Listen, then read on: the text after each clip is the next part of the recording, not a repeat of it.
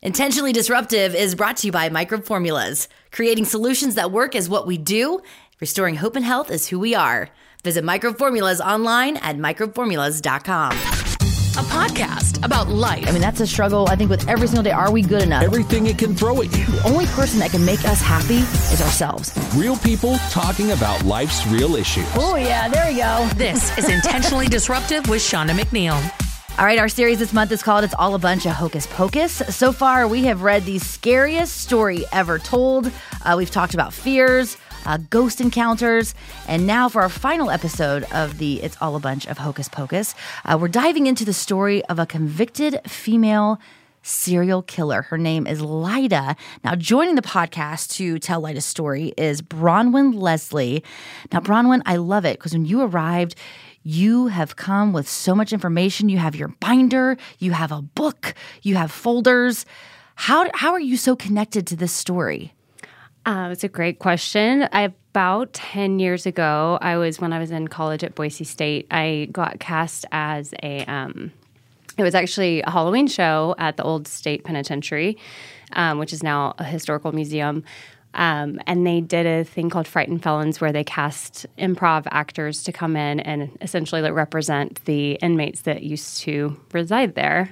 And so I got cast as Lyda, and it was kind of like just something I randomly did, but they gave me essentially a paragraph about her life and about who she was. And it was just sort of like a 3 or 4, sentence paragraph talking about how she was the first female serial killer and that she used to bake these pies for her husbands and they had arsenic in them, and she was, just like murdering her husbands, essentially for the life insurance policies.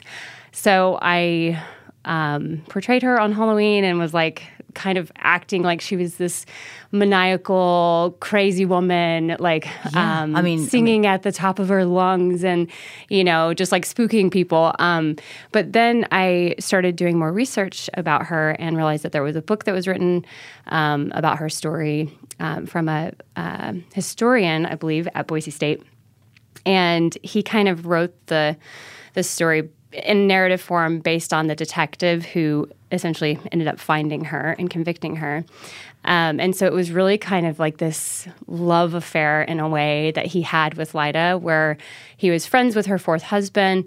After he died, the detective was like, who's this woman that just kind of came in and all of a sudden my friend's dead, and now she's gone, what's going on? So he ended up going on this essentially a woman hunt for this lady who he thought was, kind of like what you did with your binders and your folders and stuff. You're like, I got a paragraph. How am I going to play this character with a paragraph? And then you kind of go down a rabbit hole, and next thing you know, you have books and binders and folders and you're an entire library about this woman's life. Yeah, exactly. I get it. So that book kind of opened my eyes because it was like, oh wow, I represented her totally differently as an actress than who she was as a human. I don't know. And so. Yeah, so I think that was the start of it. And then I got really interested because at the time I was studying film at Boise State and I was making short films and wanted to do a feature film. And this was a great subject because the story is just loaded with lots of things that don't really make sense or there's no real evidence. Because this was 100 years ago? It was 100 years ago, yeah. As of last year, she was convicted 100 years ago. And so, I just kind of went down the rabbit hole to Lyda, and I ended up working at the old pen as essentially a tour guide. And so I learned a lot about her story along with other inmates that were there. But her story was really fascinating to me because essentially during this time, there was also a pandemic that was going on. Influenza and typhoid fever was lots of people were dying within 24 hours of getting sick. And so one of the things that really stood out to me was just the climate at that time, what was happening. And then also as a woman being put on trial for, allegedly killing 4 husbands and a daughter and a brother-in-law. And she was only convicted for the 4th husband, but she wasn't convicted for the other 4. No. So I guess start us from the beginning with Lyda's story. So from the very beginning, Lyda, you're channeling in your inner Lyda right now. When did it all start? So this was 100 years ago. Walk us through the series of events that took place that led to her conviction. So she got married. They had a baby, and the husband's brother was living with them. And so during this time, I believe it was like over a year and a half, the brother-in-law got really sick. He died. And then the daughter, who was like 3 years old, that she had with her first husband, she died. And then the husband died.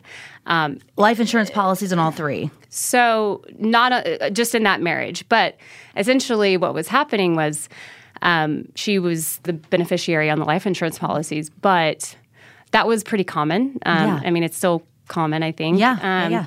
And so Now, when they up it, that's when you kind of question things. You know, and the spouse is upping it. You're like, why do you want me to sign this? You know, why are we increasing the life insurance? Yeah. And I think at that time, too, like that was something that was definitely happening. And, you know, people were getting away with it and, you know, collecting money. So that happened. Those 3 people died sort of that round. And then the second husband, I don't believe the first husband she was able to collect the life insurance policies. There were all these like details that ended up kind of messing with her being able to actually collect the life insurance policy. But the second husband, kind of a shorter, I think it was like less than a year that they were together, he ended up getting sick and dying, and kind of the same story. And then she's obviously lived through all of this. So everybody's getting sick around her, and she's you know. Yeah. Mm-hmm. So, so that was like interesting. It's like, well, what's going on?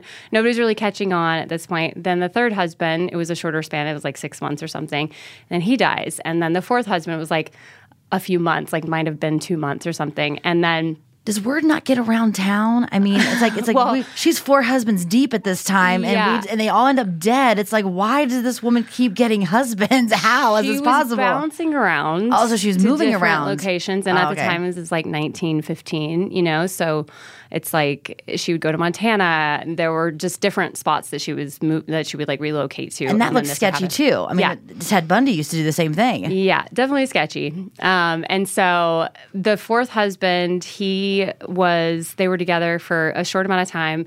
I think it was like, 6 weeks that they had been married. And she then keeps getting shorter and shorter. It's like 6 months. Yeah. 3 months. Yeah. So at this point, her tolerance level is pretty low at this she's point. Like, okay, faster and funnier. Let's go. But the detective who was friends with her fourth husband, I believe it was Ed Meyer, her fourth husband who passed away. This detective was like, okay, who's this lady? She just moved into our town. Like, Ed's dead. Now she's gone. She's trying to get the money. Like, this whole thing. It was like kind of a witch hunt for her. And she had fled the scene. She moved to California. I believe San Francisco is where she met Paul Southard, her fifth husband. Oh, man. So she's like, getting it on with Paul Southard. And then they moved to Hawaii. And this detective, meanwhile, is trying to find her. Granted, it's like 19 at this time. So it's like, what? He's just like going around in a horse and cart, like, Lida, where right. Like, I don't know how she... In his canoe going to Hawaii. Yeah, exactly. His little wood boat. And finally, after a year, he finds her and they bring her back because they find her in Hawaii and they're like, yo, like, no, this is not There's a lot of people dead. We've been trying to find you. And also, like, at this time, the media had like completely taken her story and run with it because it was the first female serial killer in America. She was on the run. They deemed, her Lady Bluebeard.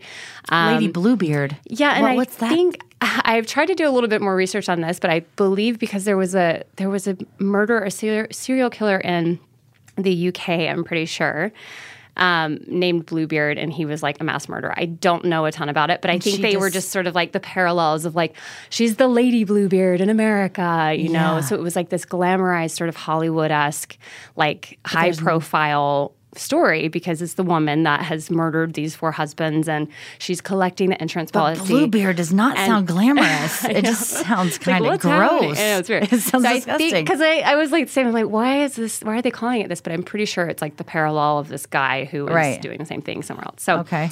Not that important, but it was like an interesting name because they like the headlines, were like Lady Bluebeard. It's like hot to trot, you know, like she's just going around getting husbands, Yeah. So they bring her back. Paul, her fifth husband, is like standing by her side. She didn't do it. She's so kind and caring. She would never do something like this. Like, He's in denial. her. I believe her, So he stands with her the whole time on trial, and then she gets convicted of the fourth husband's death. So they exhume the bodies.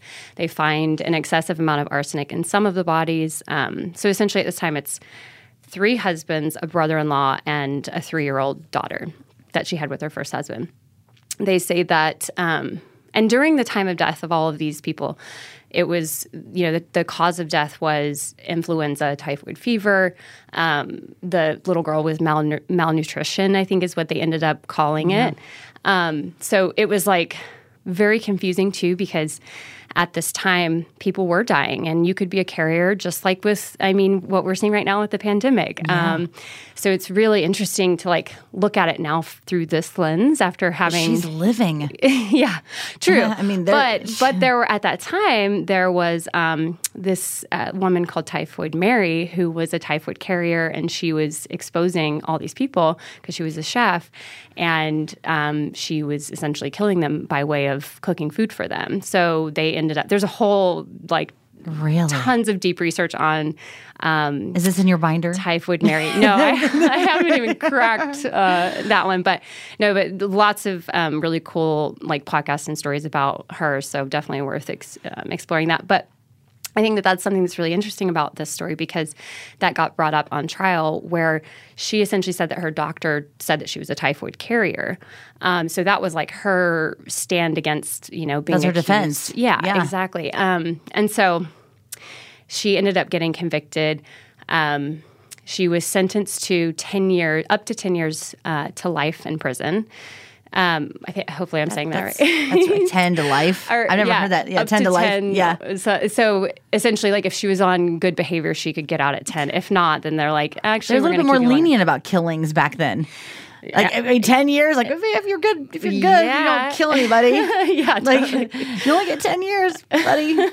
Good luck. Yeah. So so she was according to the records that I have, which I have her whole file from the penitentiary, because I was and still I'm very interested in making a feature film about her story. And so did a lot of research there and compiled her file, and it's great because there's actually the whole record of her court case and everything that happened, and everyone who testified, what she had to say. And so essentially she served 10 years, but during that time, towards the end, she was on her best behavior, is also at the time where the women's ward had just been established and fully finished at the penitentiary. And so I think it was 1920 when they were okay, we have room for female inmates.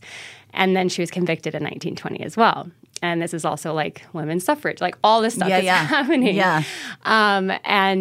So these little bits that I just am so fascinated with. But the thing is, with her going from husband to husband to husband and then moving around, she didn't do herself any favors, because True. Yeah, she sounds guilty as all get out. She's getting married. They're dying. She's alive and kicking, goes to the next state, marries again, and then they die shortly after. And then she gives herself no mourning time to go on to the next husband. Yeah. So it's that's give the yourself a break. I know. Give your vagina a break. Yeah, you might want to go to therapy. But also in 1920, oh my gosh. Also, there's a record of her saying that she was celibate, and so wait, she was getting all these husbands and celibate. So that was interesting. What? Yeah, I'll have to show you. Oh my gosh, because it's just so strange. That one detail that I've read in there, it's what? Why is that detail included? But very interesting to me. Yeah. So. Gosh, you're going to send me down a rabbit hole this weekend. Gosh. Oh my gosh. You can borrow these binders back. I totally want to. So I think that all of these details are really interesting, but it gets better because she was this great inmate. She was reading and sewing and doing all these things, and not killing. She was not killing. She was chill, and nobody died around her. Nobody died around her, which is also kind of thing. So while she was on trial, they actually found a woman who said that Lyda bought flypaper from her, an excessive amount of flypaper. So at that time, you would go in and buy 10 cents worth of flypaper, but she bought $2 worth of flypaper, which was an alarming amount. But the flypaper, the tape that you hang up in your house to catch flies? Yes, kind of, but it was different back then. Yeah. So it actually has arsenic in it, and maybe it does now too, I don't know. But she essentially said living on the farm in Idaho, which we know flies in are the terrible. Summer, it's awful. It's also awful. 100 years ago, what's everything like? What's the climate like? What are the flies like? Right. Obviously probably pretty bad. So I think that's kind of an interesting part of the story that that was just based on this woman saying that she bought a lot of flypaper. And that was the evidence that they used against her. So it was circumstantial. They didn't have any actual evidence. They're matching it up with the bodies and the autopsies Yeah. and saying, hey, they had high levels of arsenic, matching it with the tape that has, the flypaper that has arsenic. All right, I'm following you. Yeah. Yeah. So this is all the evidence. Yeah. So they were saying essentially, and this was also after the year with the media having their hands on the story and like Lady Bluebeard or whatever. Yeah, like what we do now with media, even social media, it's like you post one thing and then all of a sudden everybody knows about it, right? So like media back then, it's like you get a good story and it's like Lady Bluebeard, the arsenic killer. They need a better name. It's so disappointing. I know. So disappointing. And so they, they just ran with it. But at that time, too, it's like if you think about it, it gives people time to think about, like maybe I saw her or maybe the conspiracy theories. It's like, I mean, I don't know. It's something that I think is kind of interesting to explore with her story. But so she got convicted. She was put in. And she started developing a relationship with one of the trustees, which was an inmate who had been on good behavior and he was doing a good job and he was helping and working. And so he essentially could be relieved early. He could get out of prison sooner than his sentence, right? So he was on good behavior. David Minton was his name. And he and Lyda were throwing letters over the wall, exchanging these love letters with each other. And stay away, man. Stay away. So they they had planned it like to the date where he was getting out a few months before her, and then they were gonna like plan this whole grand escape. Well, it worked. Like escape prison. Yeah. So get Lyda out of there. So he got her a rose trellis. Because he would like do work in the women's ward. So they figured out like, okay, I'll get you a rose trellis. You'll be able to like lift, use the rose trellis to climb over the wall and then use sheets and shirts to shimmy down the other side. But wait a minute. So she's in love with this David guy. They're getting ready to escape. What happened to the fifth husband that was standing by her side? Oh, I think he went back to Hawaii because he was working on... so he's done with her. Yeah. So he's alive. He eventually was like, he was like, well, I can't text you, honey, so I'm going to, like, what do you know what I mean? But he didn't die. He didn't die. He's alive and well in Hawaii. He still stood by her and was like, I got to go. Like, stood by her to a point. Yeah, like, you're in prison now. I'm going to just go live my life. Okay, so now Lyda's in love with David. They're escaping. So David, and this is after she's served for nine and a half years. So she's close. like so close to her sentence being done. And he gets out and they had planned this whole thing. So they had the rose trellis like dug on the side of the women's ward. There's all kinds of pictures and stuff that are I'm going to have to go fun. take a tour. I've been there quite a few times. Now I'm going to be going back specifically for this and just picturing this all go down. And so... Anyway, so she figured out, I don't remember why or how it happened, but she got one of the bars loose in her cell and she was able to get through the window and then essentially used, the sheets and the shirts and the rose trellis and climbed over the wall. And David Minton was waiting in the foothills with the getaway car and they just drove through the night and she was gone. And so then I think at that time too, which is like a really interesting detail to me, was the warden was switching over. And so she had gotten word that this new warden was not going to pardon her, that he was going to keep her in. Oh, because she had 10 years of life. Yeah. Got it. And so I think at that point she was like, okay, well, I got to figure this out. And that's sort of probably where the relationship with David started, was like, okay, let's like make this happen. Mm-hmm. So she escaped with David. And then she died. I'm just kidding. No, I'm just kidding. But they kind of had a little bit of falling out. Like, I don't really know, obviously, what happened, but the information about it is like, yeah, things were a little spicy, and like it was just not going well, and whatever.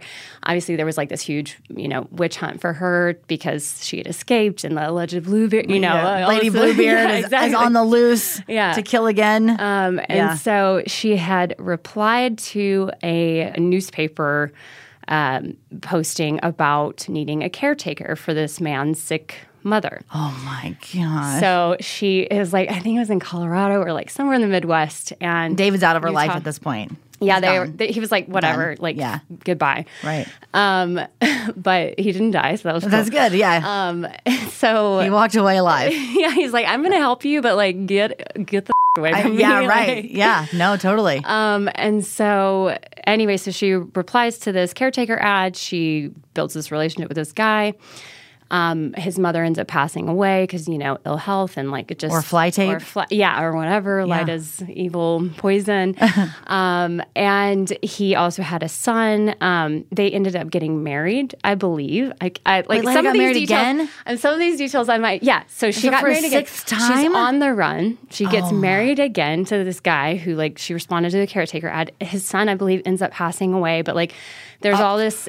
So people start dying as soon as she's around. yeah. Mm-hmm. So, like, again, back to the prison stay for 9.5 years, nobody died. Mm-hmm. Nobody died. But now she's out of prison and they're dropping like flies again. Yeah. Grandma's dead. Yeah. Son's dead. Yeah. And she's married again. Yeah. Mm-hmm. Wow. And so then the reward for her at this time, the highest reward was like $50. Like, wanted, we'll give you $50 if you turn this person in. They bumped hers up to $500. So it was like literally like the highest reward being given to whoever found this person, right, at that time, which was kind of a big deal because it was like, I don't know, it was just another part of the story that I'm like, wow, that's crazy. Like, we'll take 50 for everybody else, but like 500 for this one, yeah. So lots of details in that whole mess with her new husband, and she ended up like going and staying with her mom, and I don't really know what happened with them. So the sixth husband, they split up. They split up, and I'm he was pretty still sure alive. she kind of like... I'm pretty sure she like gave somebody the info to give to the police so that he would end up getting the reward, or something happened where like she ended up helping out someone to be able to get the reward. I can't remember who it was, but it's like a detail that's like not that big of a deal. Okay. So she gets convicted, she gets found, and she gets convicted to another 10 years to life. Oh, my. And so it's like so sad to me because it's like, okay, lady, like you could have just and like stayed. Sorry, I don't know. No, you're good. No, we have bleeps for that. But like you could have just done it for like a few more months, like stayed in your cell, like figured it out. But David had to come along and ruin it. But then David came along, whatever. And I mean, maybe her desire to kill came about, or maybe that was it. But all of that, and then she served another 10 years. And essentially, when she was released, how old was she at that point? I think she was 47 maybe. When she got released? When she got released, because she was convicted when she was 27, and then she served 10, was out for almost a year. And she then was served married another 5 times before she was 27? Yeah. Oh, my gosh. And so... oh, my gosh.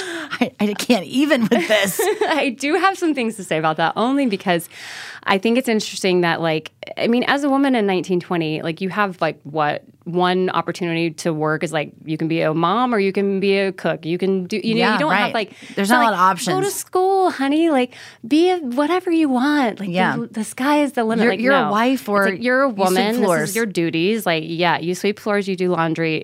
Absolutely. You don't really get a say in what you do. So that was her only option, was to get married. I mean, I think so. And some of the things that I've read about it is like, like during that time, it was just like what you did. Could she be bitter and just want to kill all men? I mean, maybe. Or maybe it was just like kind of unlucky and she did carry typhoid and she was like cooking for her husband. But and they nobody ended up died in prison. That's true, but she wasn't cooking. So there's also that. But I don't know. The cooking, though, how would that... Yeah, that's true. Like, I mean, if you're in the presence of someone that carries that, you would think that. I mean, and jail, you're close. It's close confinement. Yeah, that's you know true. what I mean. I'm sure she wasn't whipping up apple pies. I think that was like her go-to, right? Stay away I think from you just proved Lida's it pies. Right. Maybe she did do it, and this whole time I'm trying to like find justice for Lida. I just debunked your folders and books. No, but I do think it's interesting. Just to, I mean, honestly, she probably did it. Like, let's like Ray. It's like, I mean, she's not looking good. It's not looking good. She's not honey. looking like, good. That's a lot of people, and I'm like, girl power. Very specific, like 4 husbands. Like that's not. Let's just if it was like 1 or 2. No, but still, even like 5. The chick's been married like 6 times. So anyway, so by the 10th or by her second round of 10 years in prison, she was like, they're like, okay, you've been good. Like you're older now, whatever. Again, nobody died that round, that second round in jail. Nobody died, and they basically said, you can't talk about your story. We'll release you, but you're not allowed to. You're sworn to secrecy. So she couldn't talk about her story, and she was not allowed to get married again. Oh, yay. Good job, police. So yeah, I don't know. That's sort of like my interpretation of what I've learned about Lyda since reading a paragraph about her. Yeah, like what'd you say? Like 3 lines, like that. That's what they gave you to. I would like, love to find it. They're like, yeah, here's your character development, and it's like Lady Bluebeard, famous pie baker, and I was like, name. I'm like, also this is like the greatest like acting choice. You know, if I like to portray this woman as like this pie baker, and it's like a actor's dream. You know, Pie baker is better than Lady Bluebeard. Promise me, whenever you do this movie and you create this, change the Lady Bluebeard. Oh, the Bluebeard's long gone. I think I actually just want to call her by all of her names. I'll have to send it to you, but it's every Apple Pie Massacre. It's like Apple Pies. It's like Lyda Trueblood is her maiden name, by the way. What? That's her maiden name is Trueblood? Oh, dear God. She was destined at birth. Oh, my gosh. Maybe she had no control over it. No. But yeah, it was Lyda Trueblood, McAfee, McDuffel. I don't even know. There's just so many. And so Southard, she's got like 6 or 7 last names because she was married so many times. But I think that like the most chilling and kind of ironic or like sad part about the story is that she was released, sworn to secrecy, couldn't get married again. And she's 46 at this time, right? Mm-hmm. Okay. I have read that like maybe she did get married again, but like there's not really much around it. Which would mean she was married like 7 times, I think. But she was walking home from the gas station when she was like 65 at this point. So she had been living, out of prison by herself, I think in Utah, Ogden. Yeah. So we think. And she died of a heart attack walking home from the grocery store. What? Yeah. That's how Lyda Trueblood ends? Yeah. That's it. I mean, at least she made it out in the real, 20 years? Mm-hmm. Yeah. Just walking home from the grocery, just drops dead. Yeah. Mm-hmm. So, I don't know. Maybe she got what's coming to her. But just walking home from the grocery. I thought it'd be way more dramatic. I mean, it is sad. That is depressing. So her full name is Anna Elizabeth, which I don't know. I'm not gonna. I feel like she added the Anna Elizabeth at a certain point to like sort of change her. Maybe when she was 46 and wanted to remarry. She's like, I'm gonna just reinvent myself here. Right. Anna Elizabeth Lyda Trueblood Dooley McAfee Lewis Meyer Southard Whitlock Shaw. I can't even. That's crazy. I'm serious. I want to borrow your folders. Oh, yeah. I want to read all the court documents. Is that the blue papers that I see in there? Yes. That's all the court documents? It's all the court documents. I've actually like gone through and highlighted and like sort of color coordinated different things for different reasons. You're my kind of people. I got really into it because I was like big into filmmaking and I was like, oh my God, like I want to make this film. And also I just like, I grew up in Mobile, Alabama, in like this, southernmost part of the state. And I don't really need to say anything more than that. Yeah, no, I've been to Mobile. Up down there. Yeah, it absolutely is. And so it was just, I grew up around cameras because my grandparents were photographers and we would do these fashion shows and they would film. And it was just like this fun sort of imaginative world. But I didn't really ever think that would like be something I would get in. I just didn't know that was the thing that people did. And so when I went to school at Boise State, I was like, oh, video production, like that seems familiar. So I started learning more about filmmaking and just the character in and of itself in the story. And then the whole idea that like I thought I knew who she was based on this little blurb that was written about her, and then reading this book all this that like was like, oh, she was like sweet and demure and calm, and like people really liked her. That's and how like she got her husband to her, people trusted her and believed her and thought that she was like super chill. And I just like I felt kind of like I had done a disservice to her. I was like, well, even if she is had her this just crazy screaming lady, like singing at the top of my lungs about like baking pies. You did the best you could do with 3 lines, right? And I think it was like a really fun, frightened felons experience for some people. If you're listening to this and you were there, like, and you were scared, then I did my job. But I really was like so fascinated and realized that like somebody wrote a book and then there was all this stuff and I'm like, what is this person? So when I worked at the penitentiary and was learning more about just all of the inmates that were there, and then like the inside work as well, like the wardens and who they were and what they were like. Yeah, you spiraled into this rabbit hole. I was like, this is a great movie. And also like very overwhelming for one person to take on to try to make a whole film on this topic, because there's so many There's different something things. there. Yeah, and I Definitely. think that at that time, I guess to go back to like growing up in Alabama, coming out to Idaho and going to school and learning what being a feminist was. I had no idea. I was like, oh, feminist, like, and I was like in my 20s, I'm like, oh my God, I had no idea what a feminist, like, holy shit, you know? So that opened up this whole world of like the indifferences in this world that so many people have experienced all across the board. And with her story specifically, it was during, it was 1920, so all of that was happening. And Women were bottom of the barrel. Yeah. And it was an all white male jury. And it was a white man who was going around trying to find this woman. He found her. It had been a year. It was like this highlighted story of like, this man has been on the hunt and he finally found this woman. And so it's like, it's this glamorized story in a lot of ways. And so, of course, he wanted to convict her also because it makes him look like this amazing And his detective. friend died. And his friend died, yeah. I know I probably should be a little bit more sensitive to Ed and whoever, all the guys. Oh my gosh. Bronwyn, I get you. I am girl power.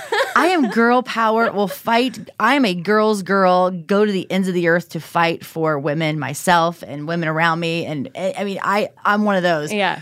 She's not looking very good. Yeah, I know. I'm trying. I'm trying to think, okay, well, that doesn't make sense because nobody died around her in prison, but people are dying as soon as she gets out. Like, it just, that's the only thing that's a little off. For sure. But the more you read about her story and the details is where I get very fascinated, because I'm like, oh, she was the beneficiary on the life insurance, but she didn't actually collect the money because of XYZ. So it didn't really work out for her in that, and like, I think out of 4, she might have collected 2 of the life insurance policies, and they weren't that much. Maybe at that time. But like, that wasn't something to me that really stood out, because also like, that's just what happened back then too. Like, if you were the beneficiary on someone's life insurance, like your husband or wife dies, like that just naturally, it still was like that, right? I don't know. I'm not married, so I don't know that much about that kind of stuff. It is. So those are things that I just like, and I also think just as a storyteller and like wanting to make a film and having that like ambiguity, I think that there's a lot Something of ambiguity. Also, there's not, if you really just like look at the way that it's been told. Yeah. Because over the last 100 years, it's been told over and over and over again. So all of these details have changed. But what hasn't changed is like her file that I have. Yeah. So reading through that and being like, oh, wait, so there's like no evidence. They exhumed the bodies. There's arsenic in the bodies, an excessive amount of arsenic. However, they had been buried for X amount of years. There was allegedly arsenic in the dirt at that time. And I think there still is on farmland. Like, I don't know. I would love to talk to somebody who knows a lot about that. And that's kind of where I went. I was like, okay, I need to talk to a historian. I need to talk to all these people to like really understand the details at the time of like, was there arsenic in the dirt and did it seep into bodies at that time that have been buried? Like those details. But that's what is on trial. They're talking about this. Right. Like, there's arsenic that could be seeped in. Like, I don't know. There's all these things that I think if she was put on trial now, I don't know if she would be convicted the way that it happened. The evidence they used back then. Right. So I think that's the part where I'm like, I just am curious about that, especially because we see so much injustice in our judicial system. So it's like, it's not, that's more spooky to me than, than the actual story, her being being the true Lady Bluebird and True Blood. Yeah. That's messed up. And it's definitely terrifying. And it's like, I don't know. I think poor Lyda, like, girl, you really f***ed it up. Like, you could have just like not done that. And but what if she didn't? Like, what if she didn't? But I'm thinking she did. I don't know. Yeah. I would like to know what your plans are next. Like, what are you going to do? You had this desire to make this film. Yeah. What are the plans moving forward? Like, what do you want to do with it? It's such a good question. I spent some time when I graduated. I went to Silver City, New Mexico, and just like worked. I lived in this little like step truck that had been converted into a living space. And I like sat on a typewriter and just like wrote all these scenes. I was like, okay, just compiling thoughts and ideas and essentially a timeline to how to tell the story through film, and writing essentially a screenplay. But I think I was like, oh, it's so much, and I need to just like pivot and do something different for a while, because also it's like such a dense subject for a lot of different reasons, not just the fact that like it's a glamorized Hollywood story that like is fascinating because like, yeah, she's the first female serial killer allegedly, so yeah, it's really interesting. But I kind of had put it on hold for a while and just switched careers and really wanted to make a film by 2020 because it was the 100 year. I was like, okay, I'm going to like release something by then. Things kind of changed and I've taken some time off from it and it's been really good. And now like this year it's been coming up again, which is so weird to me because we also have just gone through a year of a pandemic and it's like, wait, what? Timing like, is everything. There was like pandemics happening, it's like all this that was going down that are so many parallels to what's happening right now in the world and in the country. So, I think it's like really relevant and I'm still extremely passionate about it. I have been talking to a few other people just like... Yeah, that's what I was going to say. It sounds like you need to create a team and like everybody who's interested in the same things you are, and then you guys just bang it out, get it done, and start going. I know. I'm like, or I'll just, share my binders with whoever and whatever happens. Be careful with that. Don't let it in the wrong hands. They might snatch your idea. I know, right?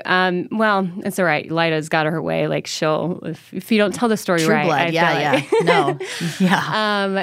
I recently met a neuroscientist and he was like really fascinated by it. And so we've been talking a lot, just like, just that side of it, like the brain, like what was in her brain, what was going on, like just compared to other serial killers and like people that do this type of thing. Like, I don't know. It's definitely work that is like too intense for me. Like, you should watch Deadly Women on ID channel because I can't even watch it. I can't watch it myself. I'm like, a woman, we're so nurturing and loving. Yeah. So to see Deadly Women, happened? Like what is wrong with you? And they're so creepy and they're so sneaky about it. They're like covert narcissists and like it's the weirdest thing. I'm like, what's wrong with you? You would never in a million years think these women, like you're describing Lida, like how she was just so sweet and delicate. Yeah. The same thing with the Deadly Women episodes. It's crazy. Like it's nurses mostly. Like what is going on? Yeah, there's a lot of nurses that like to kill. Listen to that. Yeah.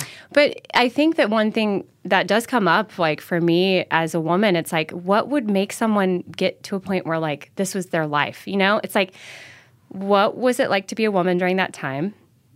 She did it. Let's say she did it, right? But it's like, man, what did that girl go through to get to this point where she was just like, all right, it. I don't give a shit about any living being. I'm going to just take what's mine and not have any like care for the aftermath, like what's going to happen in the future. Like she was just like, her tolerance level kept going down and down. I mean, like it was started like a couple of years she had some tolerance, then it went from like that to a year to 6 months, 3 months, then 6 weeks. Oh my gosh. So lots of things in there, but we'll see what happens. I don't know. Please keep us updated.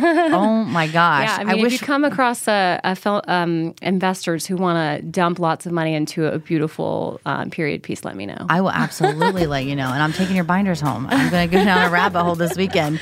Thank you so much for coming on with us. Thank All right, you. Coming up next week, we kick off a new series called #GivingTuesday. I love how we're going from like serial killers to Giving Tuesday. But we'll talk to those fighting for a cause and how we can help spread the word. Next week, we sit down with Paula, who is the founder and president of the nonprofit Cobbs. They work so hard. They rescue sex trafficking victims and provide support and resources while they're healing. So it's a great cause. We'll hear all about it and get the tissues ready. I'm serious. Paula's a good friend of mine. I've heard story after story. It is the saddest thing ever. That's next week on Intentionally Disruptive. Intentionally Disruptive is presented by Microbe Formulas. Creating solutions at work is what we do. Restoring hope and health is who we are. Visit us at microbeformulas.com.